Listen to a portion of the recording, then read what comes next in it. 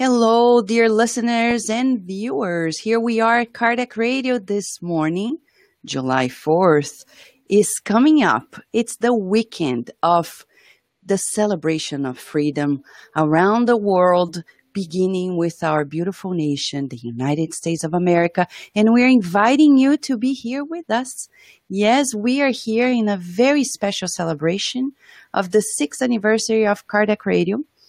And it couldn't be any better than to have someone who really is people are thinking and feeling, and especially giving a hand to academia as well, teasing its paradigm at the core of it all. Dr. Eben Alexander is here with us, and directly from the area of Thomas Jefferson, yes, near Charlottesville, Virginia. Thank you so much, Dr. Eben Alexander III, for being with us this morning at Cardiac Radio. How are you? I'm doing great, Vanessa. It's so good to be here. Thanks for having me. You know, it's great. I remember when we had like a brief conversation years ago in the company also of Dr. Raymond Moody Jr., a friend and collaborator of yours, and a person who has also been bringing this understanding that life is much more than the eyes can see. For those who are watching us, Dr. Eben Alexander, I want to give them the reference of the website, ebenalexander.com. And you know, he is a renowned academic neurosurgeon who spent 3 decades in his scientific works, and then one day, everything changed. And in a few days, everything changed. He had his own experience on near-death experience. And then from there on, life transformed to the point that he's here today talking to us about what happened next. So Dr. Eben Alexander, being a neuroscientist myself, I've come to know in academia that there is a specific paradigm in the search for the truth. You were in that pathway, under that paradigm. But then one day everything changed. For those who are coming in today and are not acquainted with it, which I doubt, but just to recap, what happened? Where were you when everything, mind-wise, everything changed, and how has it changed? I think it's important to point out how I had started all this. I spent the 54 years of my life honing a very kind of materialist scientific worldview. I had gone to a Methodist church as a child in North Carolina, wanted to believe in an afterlife, the reality of God, and the power of prayer. But through those many decades spent in neurosurgery, I was more and more perplexed by how in the world conscious awareness could survive the death of the brain and body. And to me, that was a deep mystery. And I bought into the teachings of scientific materialism, which basically says the physical world is all that exists, that the physical brain is the creator of consciousness, and that our existence is birth to death and nothing more. And I bought into that fully. Now, never mind the fact that nobody who studied the brain had any remote idea of how it might be producing consciousness. We all just figured that if we worked hard and studied it enough, we would find out how that happened. But it turns out that the fundamental assumption is wrong. And that is the assumption that only the physical exists and that the brain as a physical entity must somehow be created. That lesson began November 10th, 2008 at 4:30 in the morning, waking up with severe back pain. Soon thereafter, realizing I had a horrific headache. And literally within the first hour or so of those kind of realizations, I was already slipping into coma. And so finally, when I developed grand mal epileptic seizures that were unbreakable, my family realized something horrible was amiss. They called 911. The EMTs came to the house, packaged me up, took me off to the emergency room. Of course, I remember none of that at all. I had lost consciousness and was gone from this world in my bed early that morning. And then I found out much of what happened around me for the next week. And those lessons are all reported in my book, Proof of Heaven. But it has to do with the fact that I was taken to the emergency room. They did a lumbar puncture. determined very quickly I had a severe gram-negative bacterial meningitis. My neurologist determined, even in the emergency room, that it was a very devastating case, that my neocortex, the human part of the brain, was already badly inactivated by this infection. And for any doctors out there in the audience, they'll realize when they hear the medical details of this case with a CSF glucose of 1 when it's normally 60 to 80 and that kind of thing, plus my neurologic exams, that were so devastating, they had plenty of evidence that the human part of my brain was gone, even when I got to that emergency room. And they estimated my survival probability around 10% at that point. But by the end of a week in coma, after triple antibiotics for that week, being on a ventilator up on the medical ICU, they estimated I was down to a 2% chance of survival, no chance of recovery. And it was soon after that I started coming back to this world. And the only thing I knew when I came back to this world was where I had just been. That was an incredible journey. But in fact, such things as words, language, all of my personal memories of Eben Alexander's life, all my religious beliefs, every single bit of that, all my scientific knowledge, spent more than almost 3 decades spent in academic neurology. The interesting thing is I remembered, as I said, where I'd just been. And that's the spiritual odyssey that I describe in Proof of Heaven. But important to point out for your listening audience that according to conventional neuroscience, there is no way that that experience happened. It couldn't happen. There's no way that such a brain produces a hallucination or dream or drug effect or anything that would give me the ultra-real spiritual experience that I encountered. And that was the challenge that faced me in the weeks of coming back to this world, especially as I started to learn by going back to follow-up visits with my doctors and also going through my medical records and scans, just how ill I had been. I came to realize, well, that patient whose medical record I was reviewing had absolutely zero way of having a robust, rich, hyper-real conscious experience because the neocortex would have been necessary for any part of that detailed conscious awareness. And yet my doctors knew full well that mine was gone. That experience that I did know when I first came back to this world all began in the earthworm's eye view, a very primitive, coarse, unresponsive realm like being in dirty jello. But I was rescued from that by this slowly spinning kind of pure musical melody, a white light of great clarity that spun and opened up like a portal and let me emerge my awareness from the darkness of that murky underground earthworm eye view realm up into a rich, beautiful, ultra-real gateway valley of kind of ideals, everything perfect, creative, that no signs of any death or decay. There were thousands of beings down below that were dancing, lots of joy and merriment, and later on in my writings, I called them angelic. I called them souls between lives, and it was all being fueled because up above were these swooping orbs of golden light, leaving sparkling golden trails that in my early writings, when I came back to this world, I labeled as angelic choirs, and it was the anthems and chants and hymns that they were emanating that thundered through me and showed the ultra reality of this realm and all of its beauty and the absolutely indescribable feeling of that love, of that creative source, of that deity, that God, going through all of it. And the beautiful message from the girl on the butterfly wing, you are deeply loved and cherished forever. You have nothing to fear. You will be taken care of, which, of course, are the central messages of the book. And yet that valley proved only a stepping stone to higher and higher levels.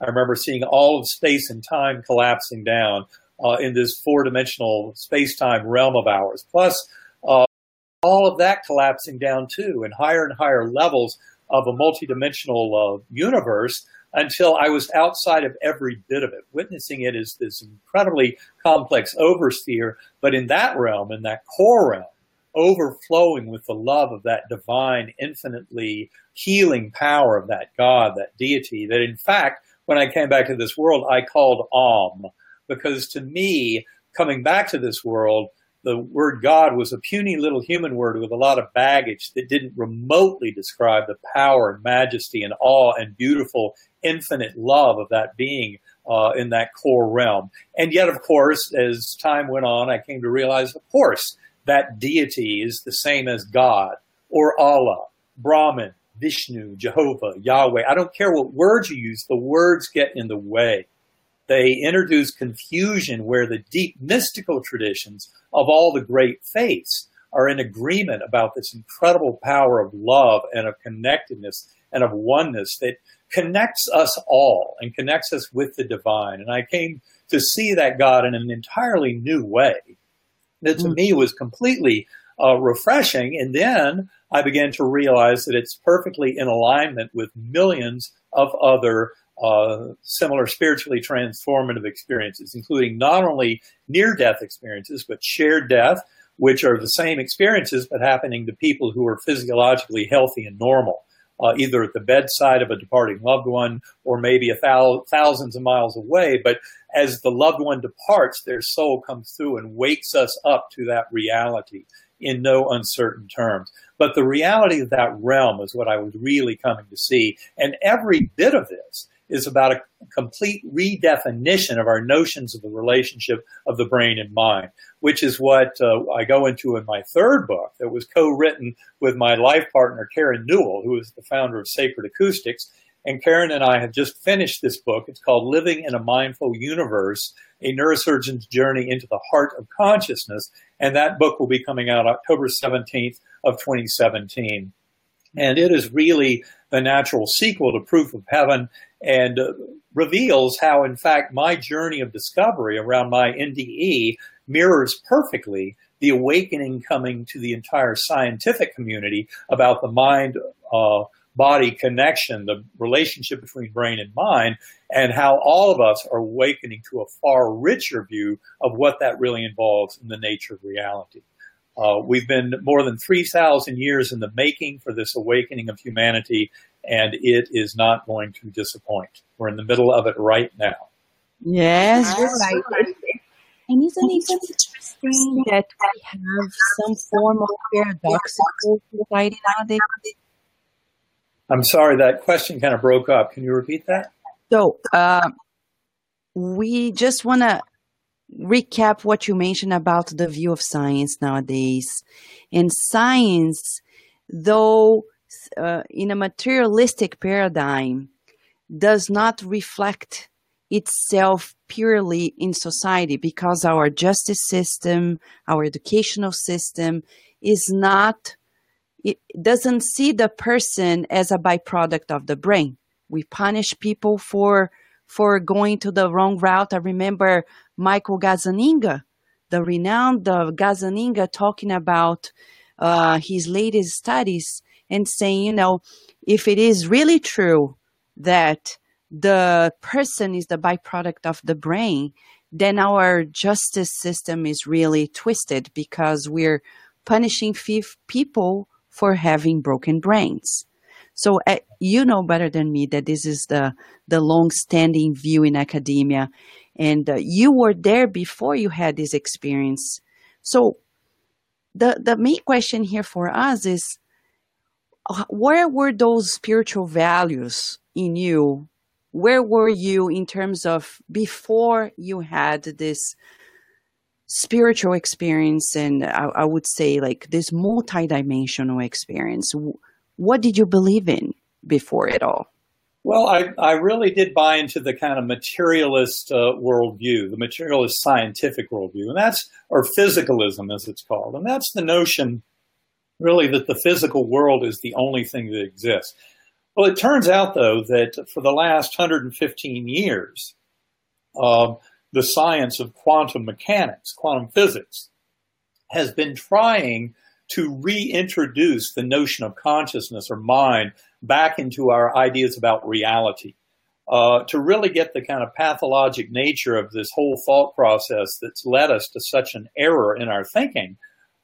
You really have to look over the last 3 to 4 centuries of the rise of the scientific revolution and of materialism, and this general notion buried deep in the middle of it that you have the scientist, the human, as the observer of the natural world, and that observer is independent and can thus make statements about the way the natural world works. And in its craziest form, this goes all the way out to naturalism, which basically is the idea that there's no such thing as spirit or consciousness, that it's all just the material world, all those subatomic particles going through their dance, all dictated by the laws of physics and chemistry, that in fact would take that materialist mindset to a position of saying there's no free will in a human being at all, because that materialist science so proudly claims that the physical is all that exists.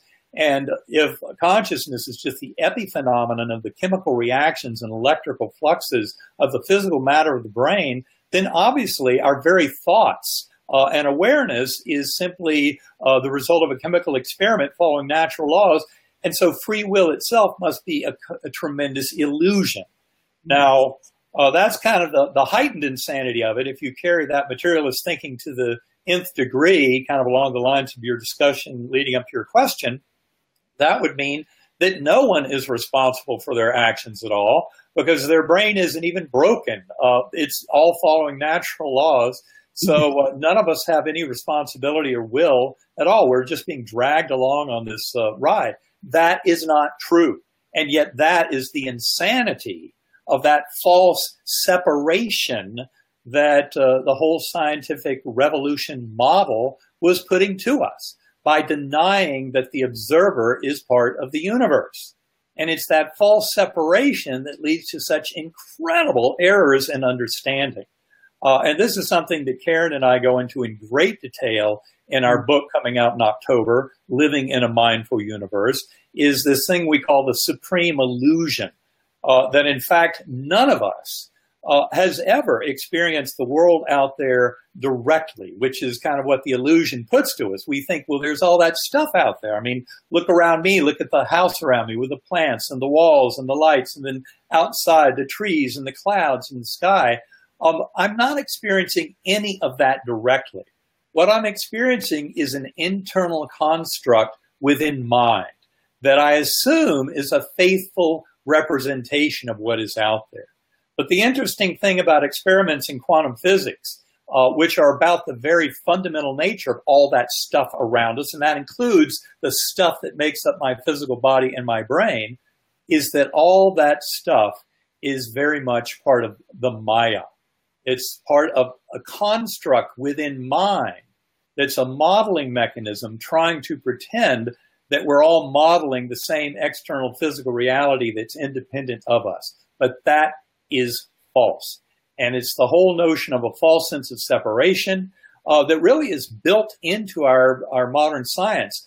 A generic name for our modern conventional scientific view of the world is something called reductive materialism, which means basically that only the material world exists. That's all that stuff I'm talking about that we witness out there, that we can touch and feel and see and hear. And that's that material world. And yet, again, we're only experiencing an internal construct of that. And that's the beginning of unraveling this Maya and starting to realize that our soul or consciousness is the thing that absolutely exists. And in fact, all of that physical world is a projection out of consciousness. And this is something that, of course, I've learned to really appreciate on a daily basis through meditation. For the last 7 years plus, I've tried to meditate an hour, 2 or 3 a day. For those who think, wait a minute, I can't meditate. I've got too much of a monkey mind, that little voice in my head, our thoughts. That is not our consciousness. The voice in our head, the voice of our ego in particular, is little more than a parlor trick. Now, your consciousness, to start to get deeper into this, is the observer. It's the awareness. And that's where meditation can be so powerful. Because in meditation, and my preferred tool for those who fight that little monkey mind like I did before, is Sacred Acoustics. And for those who are interested, all you have to do is visit sacredacoustics.com. Karen Newell, who runs that site, has some free downloads and some excellent instructional videos to help people learn very quickly and for free how to get involved in this kind of listening and using these sounds, listening through headphones. It has tremendous power because we're actually using the differential frequency of the sounds hitting the two ears to basically modulate a circuit in the lower brainstem to set your conscious awareness free. And I'm not going to sit here and talk about the mechanism anymore. You have to try it to understand just how powerful this is. I mean, loosely termed, it's called binaural beats, but I would say Sacred Acoustics has done an incredible job of refining these and making them far more powerful than anything else I've ever witnessed. And I use these routinely to return to those realms of my near-death experience and to develop very powerful ongoing relationships with the beings and entities and the incredible the core of all that is. And that is something that each and every one of us can come to develop and cultivate by going within. When you start realizing the physical brain is not the creator of consciousness, but in fact is only a reducing valve or filter that allows primordial, infinitely creative consciousness that is the source of this entire observable physical universe. Every bit of that contained within that consciousness. And we each have the ability to transcend the veil that I would say is pretty much provided by our neocortex, and traversing that veil enables us to far greater insight, wisdom, creativity, guidance in living our lives, connection with souls of departed loved ones, with other grand masters throughout all of human history. We have access to that universal mind by going within. And this is one of the greatest gifts of the coming scientific revolution in this deeper understanding of the relationship of brain and mind. And you talk a lot about it in the Map of Heaven for those who are watching and listening to us. And, we've touched a subject that I would like that we extend a little more, talking about the balance of the mind and achieving this wellness, the holistic sense of wellness. In the Spiritist movement around the world, especially in Brazil, you've heard about Kardec's works and the works that continue. And there are psychiatric hospitals in Brazil that are approaching mental illness from a different angle, considering the spirit attachments, etc. So through laying on of hands, with mediumistic meetings to do the spirit release therapy, what we call obsession, etc., etc.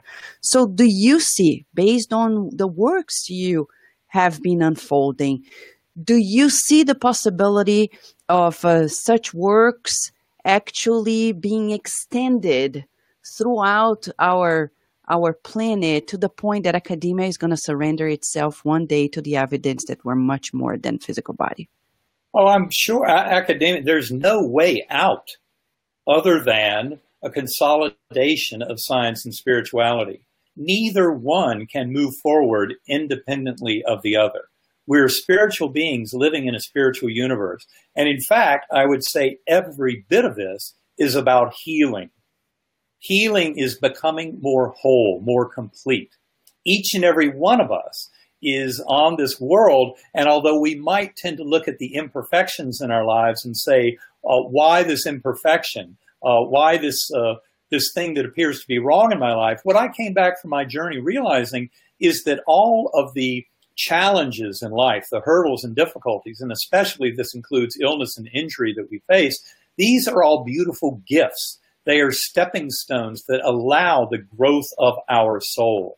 It's by recovering the oneness that we share with this universe, the love that the creative source has for each and every one of us, that we come to realize that in a deep sense, as I mentioned in Proof of Heaven, all is well. At every moment, all is well. This is another way of saying one of those deep statements from the guardian angel on the butterfly wing, along with you have nothing to fear and you will be taken care of, was the statement, you can do no wrong. And that one is misinterpreted by more people. The reality is this is soul school. We are here to learn and teach these lessons, and the lessons come in the form of these apparent imperfections. And that also includes all the apparent agents of darkness and evil in our world. This is all part of a grand gift of desperation. That's a term from the addiction literature, how people often hit a bottom in alcoholism or drug addiction. They hit a bottom that hopefully is above a point where they're able to survive, because as many people know, sometimes that bottom is such that you don't survive it and the addiction takes your life. And that is always just another way of looking at this as soul school. But I'm talking now about rising above that, developing that observer self within, the one that in meditation can realize that your thoughts and certainly all those little petty concerns of the ego are part of this dance. But we gain so much by rising above and taking that bigger view and realizing that one of the greatest gifts we can do is recover that love for self. I came back from my journey realizing that the vast majority of the world's problems are because we don't even love ourselves enough. People think the tough part is loving your neighbor, loving your enemy. Well, guess what? Loving yourself first would solve the vast majority of the world's problems. And remembering our divine connectedness to all that is, that in fact the best choice to make in our lives in dealing with our fellow beings is a choice of love, compassion, forgiveness, acceptance, and mercy. Realizing that ultimately, to get us out of this world of conflict that we see today, as much as we might talk about battling evil and stamping out our enemies and all of that, is realizing that at the end of the day, the thing that's going to make difference will be acts of kindness and compassion to others.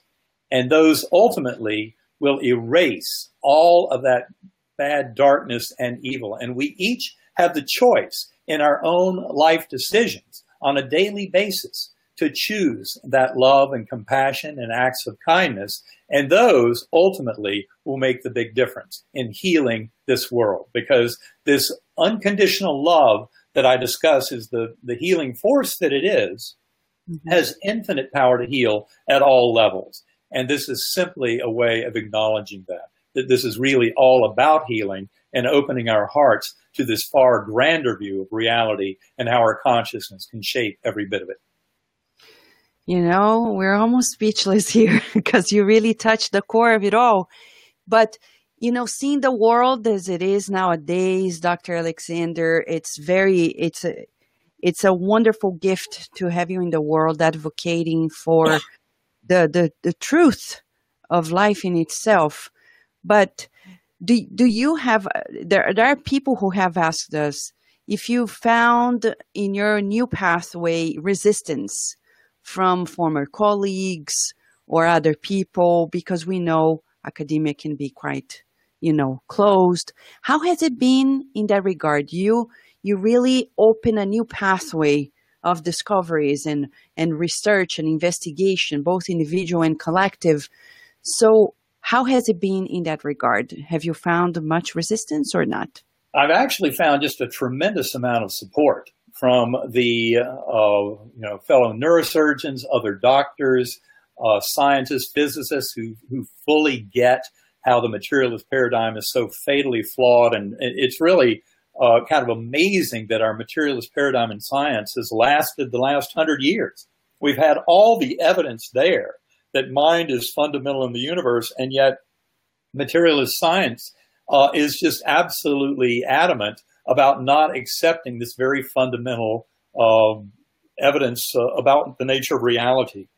And in fact, this is something that Karen and I go into in great detail in that book, Living in a Mindful Universe, coming out in October, is the fact that this is the only resistance I ran into in kind of publications out there on the internet and other mainstream publications about my case were either supportive kinds, or occasionally there was, say, for example, someone who claimed to be in scientific circles or have scientific understanding, but had no idea what the medical details that I describe in Proof of Heaven mean. Because most doctors who know enough about gram-negative bacterial meningitis and about a patient being in a coma for a week from such a disease realize the impossibility of having any kind of rich hallucination, drug effect, dream state, or confabulation at all in that setting. You basically have no experience at all. And what little experience you might have can't possibly be laid down in memory. So my entire experience and memory of it completely violated everything modern neuroscience would try and tell you about the brain creating consciousness. And the evidence has been there for ages that the brain is not the creator of consciousness at all. For those in clinical neuroscience, what I would point out are those episodes of terminal lucidity, where elderly, demented patients who might not have said a meaningful phrase for weeks or months, as they approach death, can have great clarity of thought, insight, reflection, in discussing their lives with loved ones at the bedside, often when they may have no brain left to make such a conversation. And I have one example of terminal lucidity in my book, but those examples are out there in the hospice world and the medical world. There are books on terminal lucidity. It definitely is a very real event. Likewise, acquired savant syndrome, where some form of brain damage, whether it be head trauma, a stroke, autism, things like that, they can unmask superhuman mental capacities, like the ability to calculate pi to 3,000 digits in one's head, the ability to look at a phone book 1 page per second, and then after looking through 100 pages, somebody can ask you, what is John Smith's name? You just saw that in those last 100,000 names you looked at, and you can reel off the phone number. People have incredible abilities after brain damage. Important to point out. And then another point that we make, and those who are interested can follow my blog posting back in April of 2016 on this, but how psychedelic drugs like psilocybin, LSD, ayahuasca with DMT, etc., experiments with both functional MRI and magnetoencephalography to assess such patients has found the shocking conclusion that the people with the most robust psychedelic drug experiences have the greatest shutting down of the physical activity of their brain.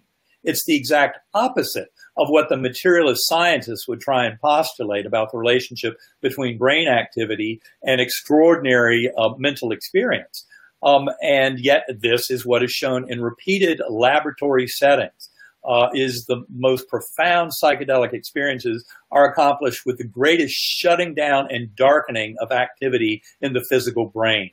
And that is not to be denied as an absolutely crucial piece of evidence. It's exactly what happened to me as my neocortex was progressively decimated by this extremely lethal and should have killed me bacterial infection. My conscious awareness was actually liberated to a much higher level.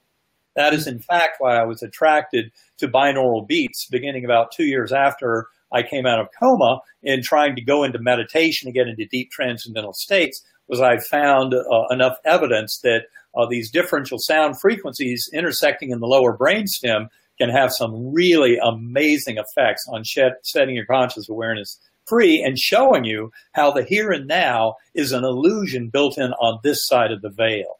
It is part of what emerges out of consciousness allowed through the filter, but not an underlying part of reality itself.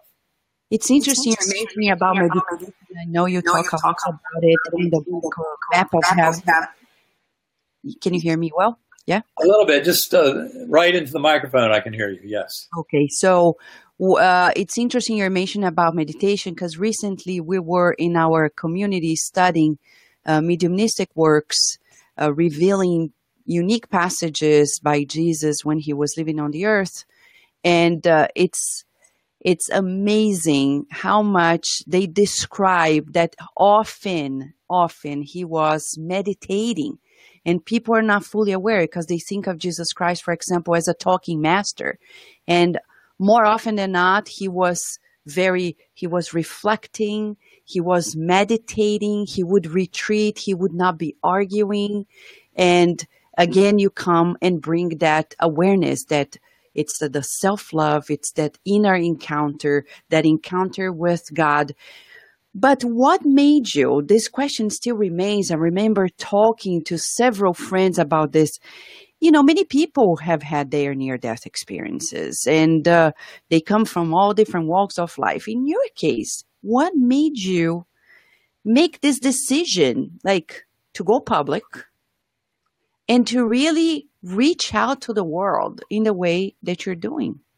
Well, you know, a major disadvantage for many people is they don't realize what a miracle it is that I'm here. And that is a real shocker. I know some of the doctors who had taken care of me that I ran into months later who just assumed that I had gone on to die. When I would run into them, they would literally turn white as a sheet. And they'd just be shaking. I mean, and So that was what I had to go through, was that discovery of that process. Because when I first came back to this world, all I knew was where I had just been. I had no memories of my life before, no words or language, although words and language came back literally within hours, personal memories within a few weeks. All of my semantic knowledge, say of physics, chemistry, neuroscience, cosmology, etc., returned over about 8 weeks. And shockingly, when it all came back, it was more complete than it had been before. And that was only something I came to realize over the next few years, because I would have certain conversations with people that mirrored conversations I'd had before coma. And what I came to realize was that my memories were more complete. It's a beautiful example of how physical memories are not stored in the brain at all. That is one of the deepest and most profound nails in the coffin of scientific materialism. But the more we've assumed we would find a location for memory in the brain for decades, and what we keep finding is there is no such location. The brain serves as an antenna that allows for the transmission of memory and of conscious experience from that higher realm. But none of it is being created within the substance of the brain. And this, to me, was a major revelation, and it's something that we go into in that book, Living in a Mindful Universe, is how important it is to realize that given that we're not finding any locale for memory storage in the brain, and in fact, the evidence from neurosurgical experience over the long period of the 20th and early 21st century completely defies any kind of notion of memories being diffusely stored in the neocortex.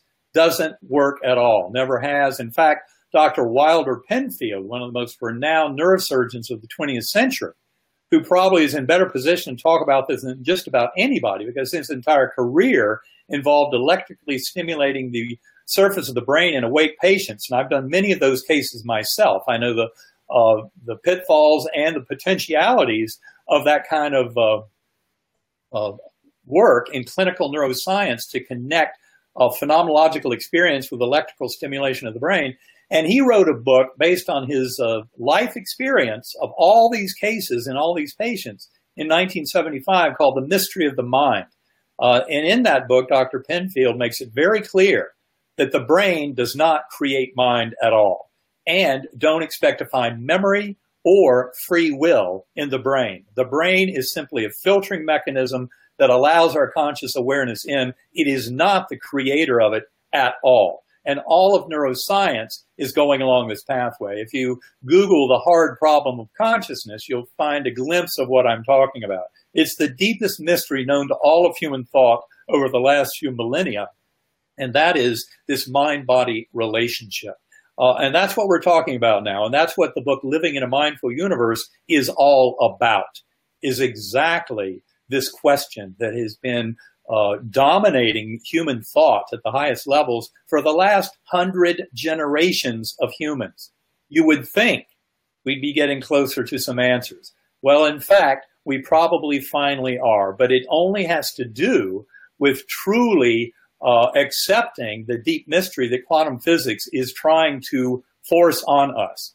And you run into major problems with quantum physics, mainly when you try and frame it, just like consciousness in the mind-body question, try and frame it from a purely physicalist standpoint.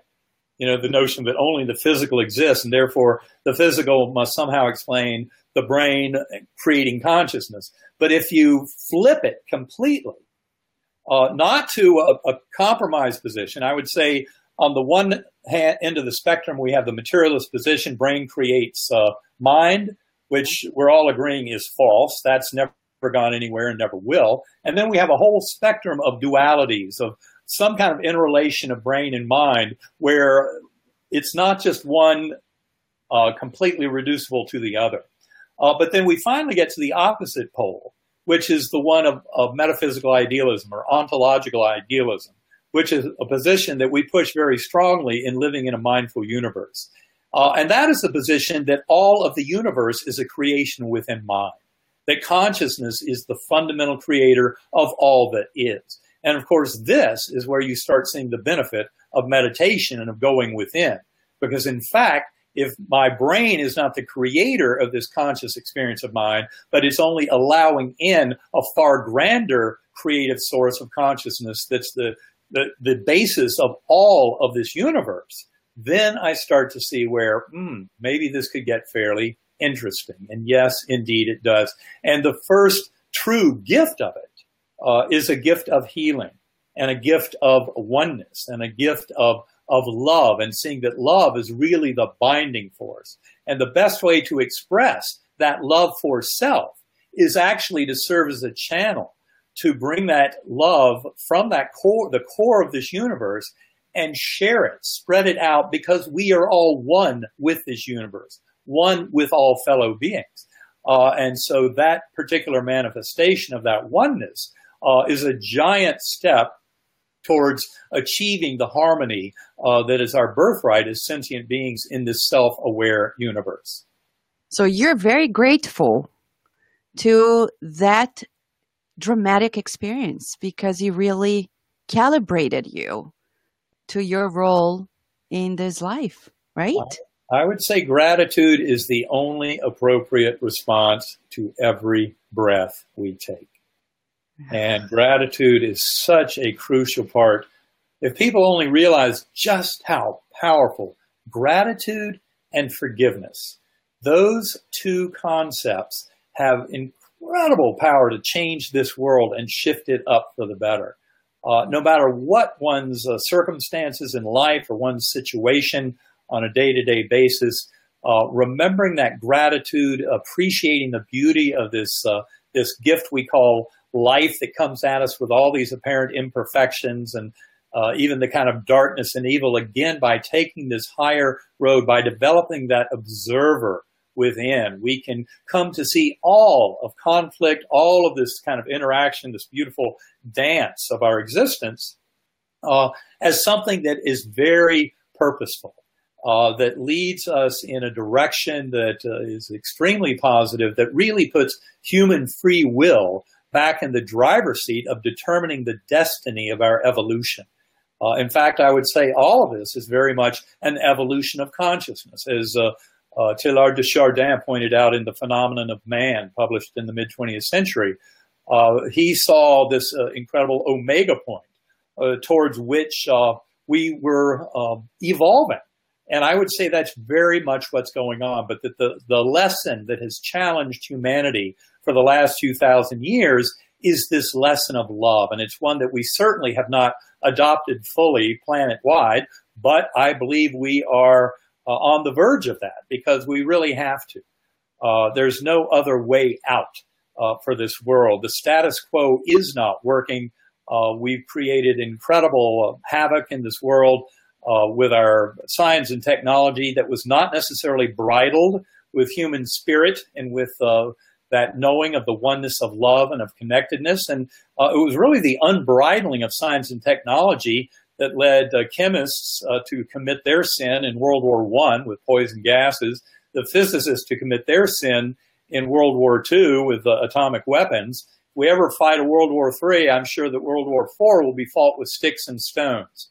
So hopefully we're not going to be stupid enough to make another foolish scientific mistake that allows for an enhancement of warfare.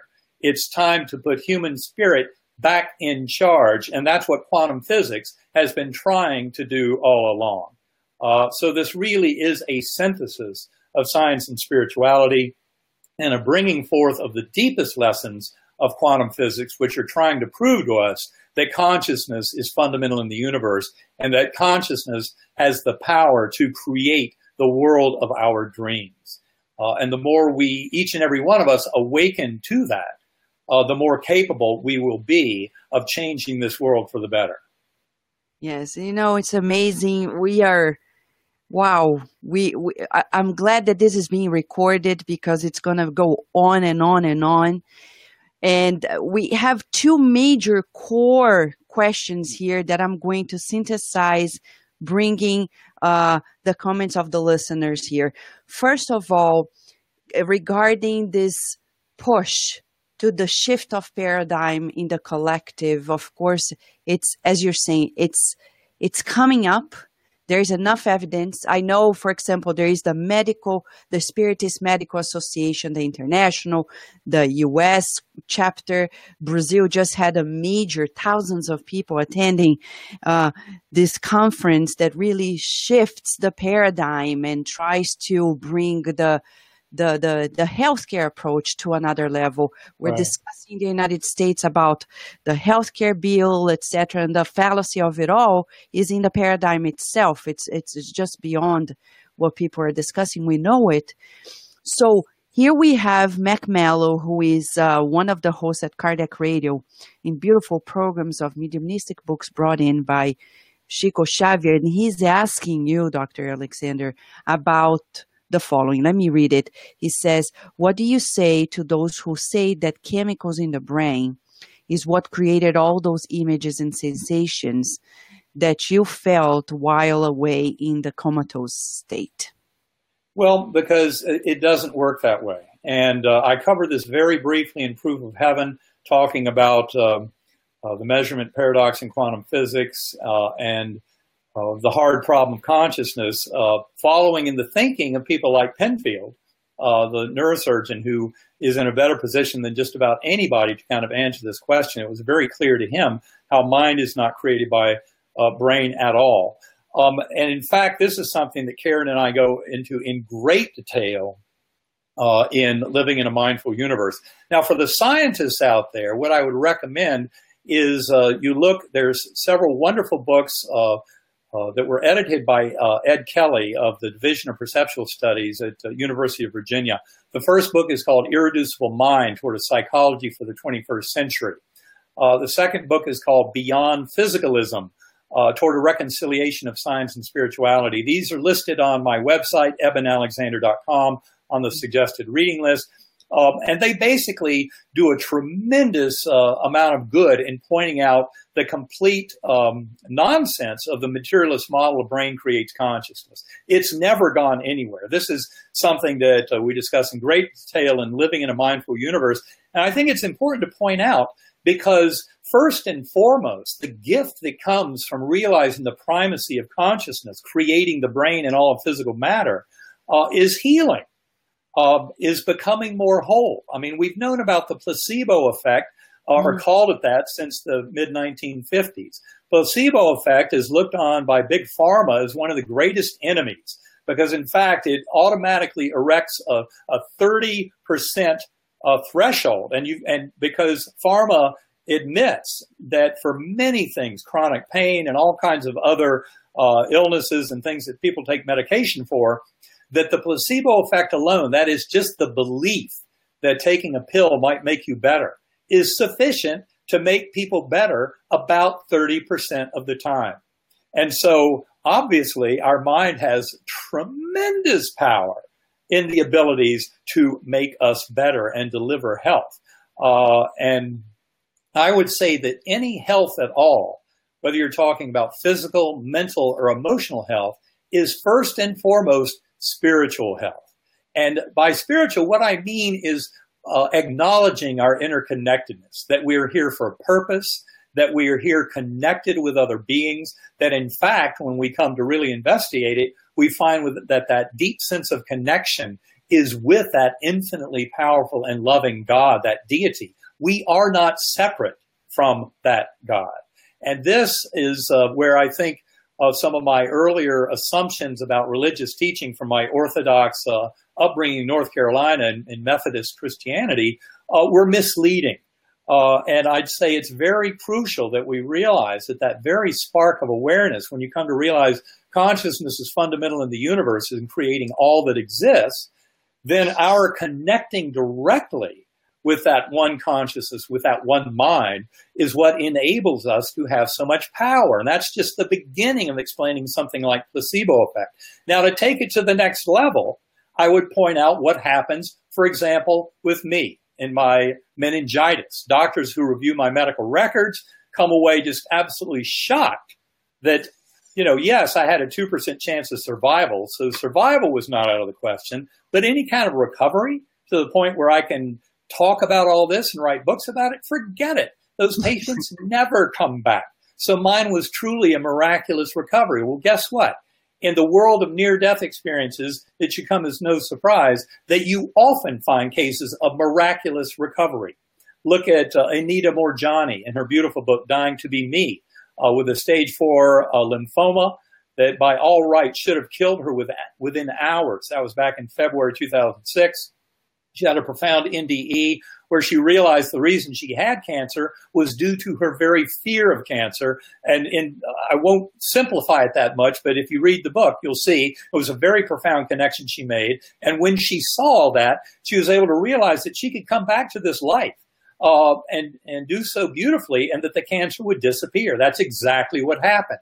Miracle cures in NDEs. They're commonly encountered. It's just another way of saying deep spiritual growth. If we open up to all the possible lessons and let our prayers acknowledge that thy will, not mine, be done, that all is well as it is, and I'm accepting of where this goes. But to realize that often those miracle cures can be worked into the universe's plans for us if we're open-minded enough to grow through them. Another example is Mary C. Neal, an orthopedic surgeon, who wrote a book, Heaven and Back, about her kayaking accident in Chile back in 1999, I believe it was, where she had an accident where she was flipped upside down underwater for 30 minutes. People don't come back from that. Underwater for 30 minutes. And was resuscitated there on the banks of this river, as far from anywhere as you could be in southern Chile. And yet today she's back practicing orthopedic surgery. And she wrote a beautiful book about it. Miraculous healing can happen when we're open to the spiritual healing that is lying beneath these challenges that we face. So it's really waking up to that understanding of ourselves being connected spiritual beings that are directly connected with this infinite force of pure love and oneness. The more we come to acknowledge that and live it and bring it through us to share that love with the world, the more we heal our own hearts and journey and come to realize that we do have tremendous power in operating our free will of our higher soul, not the free will of the little ego and its petty little interpersonal games. Forget that. But that's what we can overcome in meditation by developing that observer self that's able to see the higher good, can see how always our interrelationships with others, I deal with the higher soul of other beings who I might be dealing with on this world. But in those higher soul communications, we're able to come up with the win-win scenarios that allow all of us to flourish and thrive. And this is part of the gift of that going within, of meditation, and why I highly recommend whatever your means is. And if you think you've got too much monkey mind to meditate, try the Sacred Acoustics tones, listen through headphones. You'll see what I mean. This opens a door to release us from the Maya, the illusion of the world as it appears, and come to have a far grander view of the world as it actually is, that enables the free will of our higher soul in conjunction with the highest good for all to manifest the reality of our dreams. It's amazing that you're mentioning this, because one of the questions of our dear friend Fred Gouveia from New York pertains to a selection of studies we have been doing in Spiritism through Kardec's works. When we go to the Medium's book, we learn about, the fact that there are people incarnated, discarnated, that are not yet there, and we're also evolving, and they want to harm people, whether incarnated or discarnated, their spirit attachment. So Fred Gouveia rescues a little bit of that discussion here. And as you're talking about that inner strengthening process, he's asking us, what would you recommend in regards to increase our spiritual energetic protection from adverse forces? Is it through the practice of meditation? Inevitably, we're stumbling in the good and evil discussion here. Well, when I came back from my coma, I saw very clearly that this was not a battle between good and evil. What became very apparent to me is that unconditional love has infinite power to heal at all levels, whether we're talking about the individual human being, the individual animal, any being in this creation, the ethnic groups, national groups, all of humanity, all of life on Earth, all of sentience throughout the universe. I don't care what level you're talking about. Unconditional love heals and makes it apparent that those kind of situations where we perceive darkness and evil are just the absence of light and love.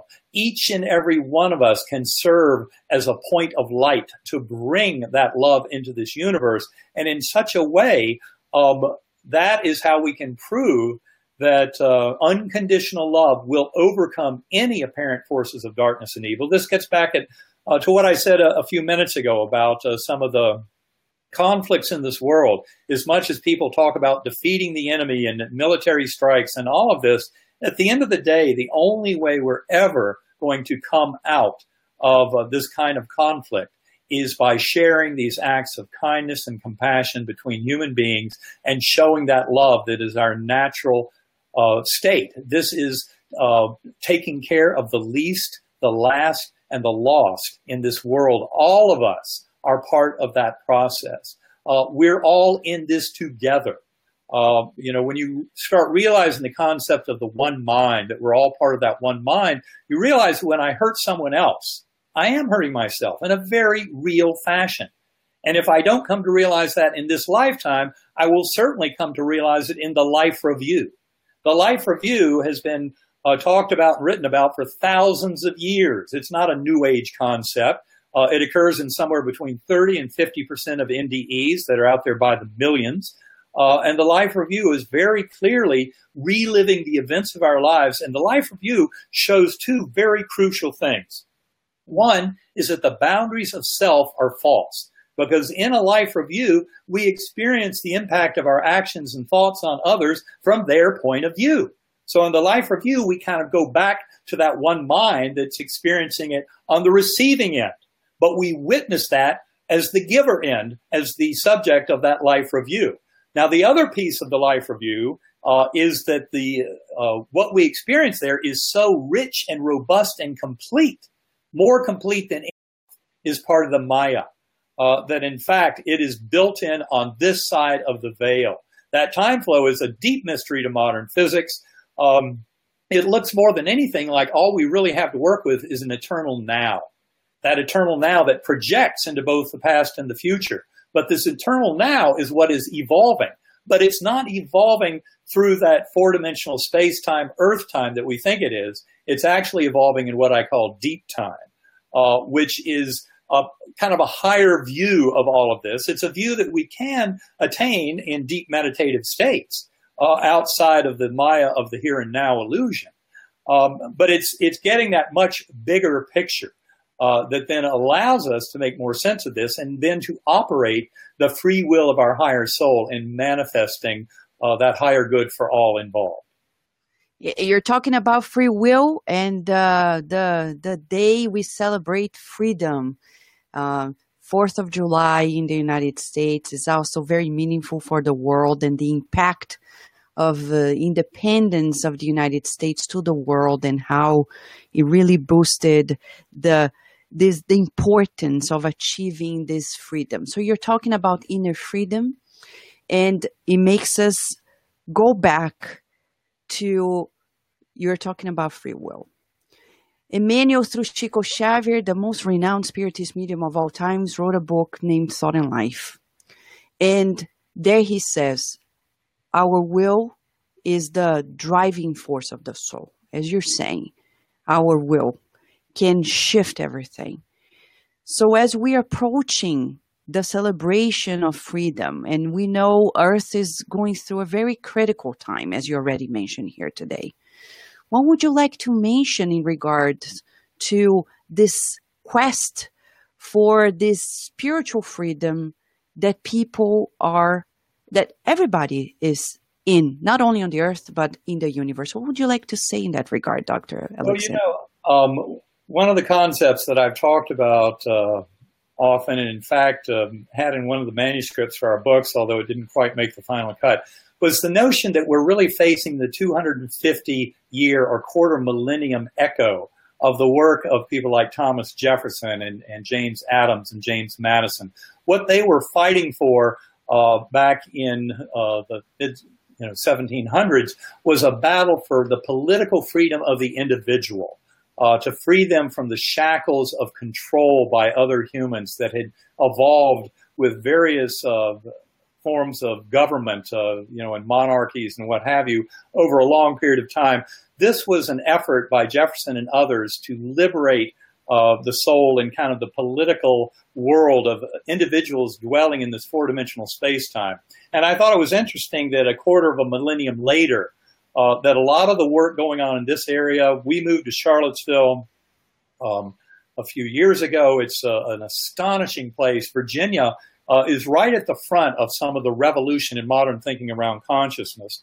And again, this gets right back to the work, for example, of Ed Kelly and others at Division of Perceptual Studies, University of Virginia, where, for example, they have more than 2,500 cases of past life memories in children indicative of reincarnation.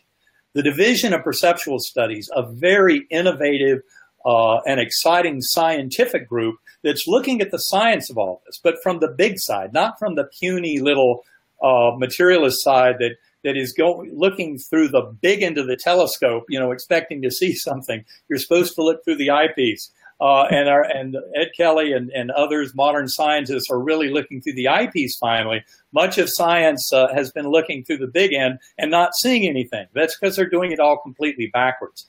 The whole model's backwards.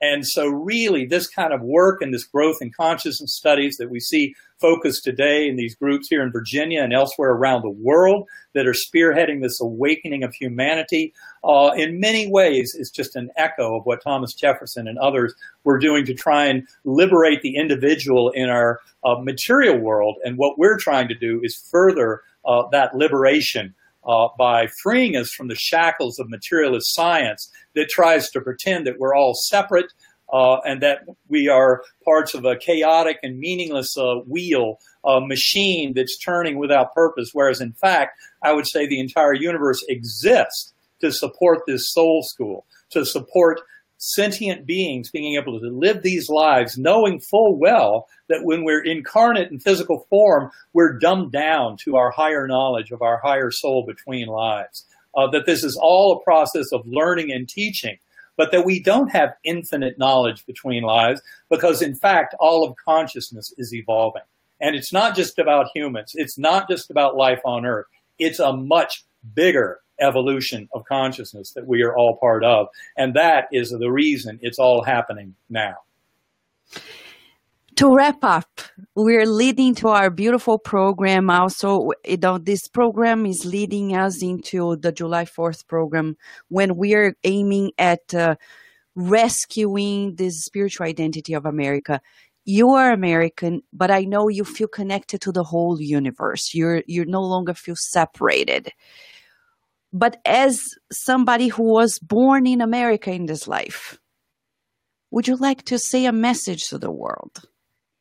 I think the biggest message out there is that each and every one of us, American and all around this world and human and beyond, has the power to change this world for the better.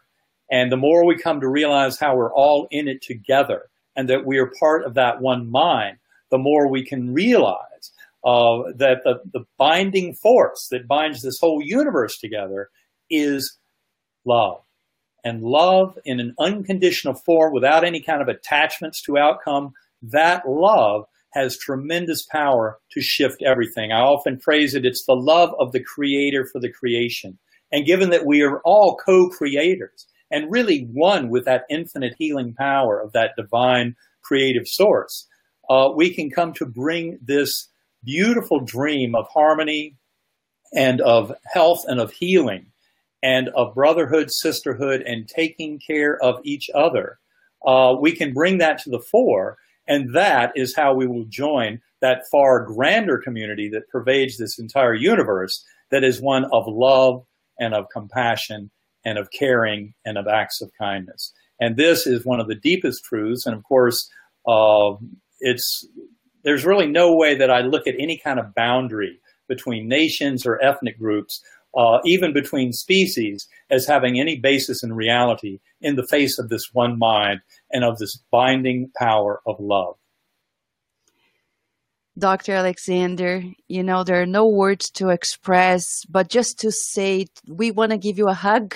Well, I love hugs, so I'll hug any and all. So thank you very much. And my hugs go out to your audience and to all others on this beautiful July 4th weekend. And let's remember, it's all about bringing that freedom and liberation to each and every one of us. And that freedom is based in love and compassion. So thank you so much for having me. Thank you. God bless you. And we look forward to your next works. Thank you so much. Thank you. Namaste. Thank you. Thank you, dear listeners and viewers. We hope you have enjoyed and that you keep it up. As you know, Dr. Alexander gave it all to you. So now you multiply. Many blessings and until July 4th.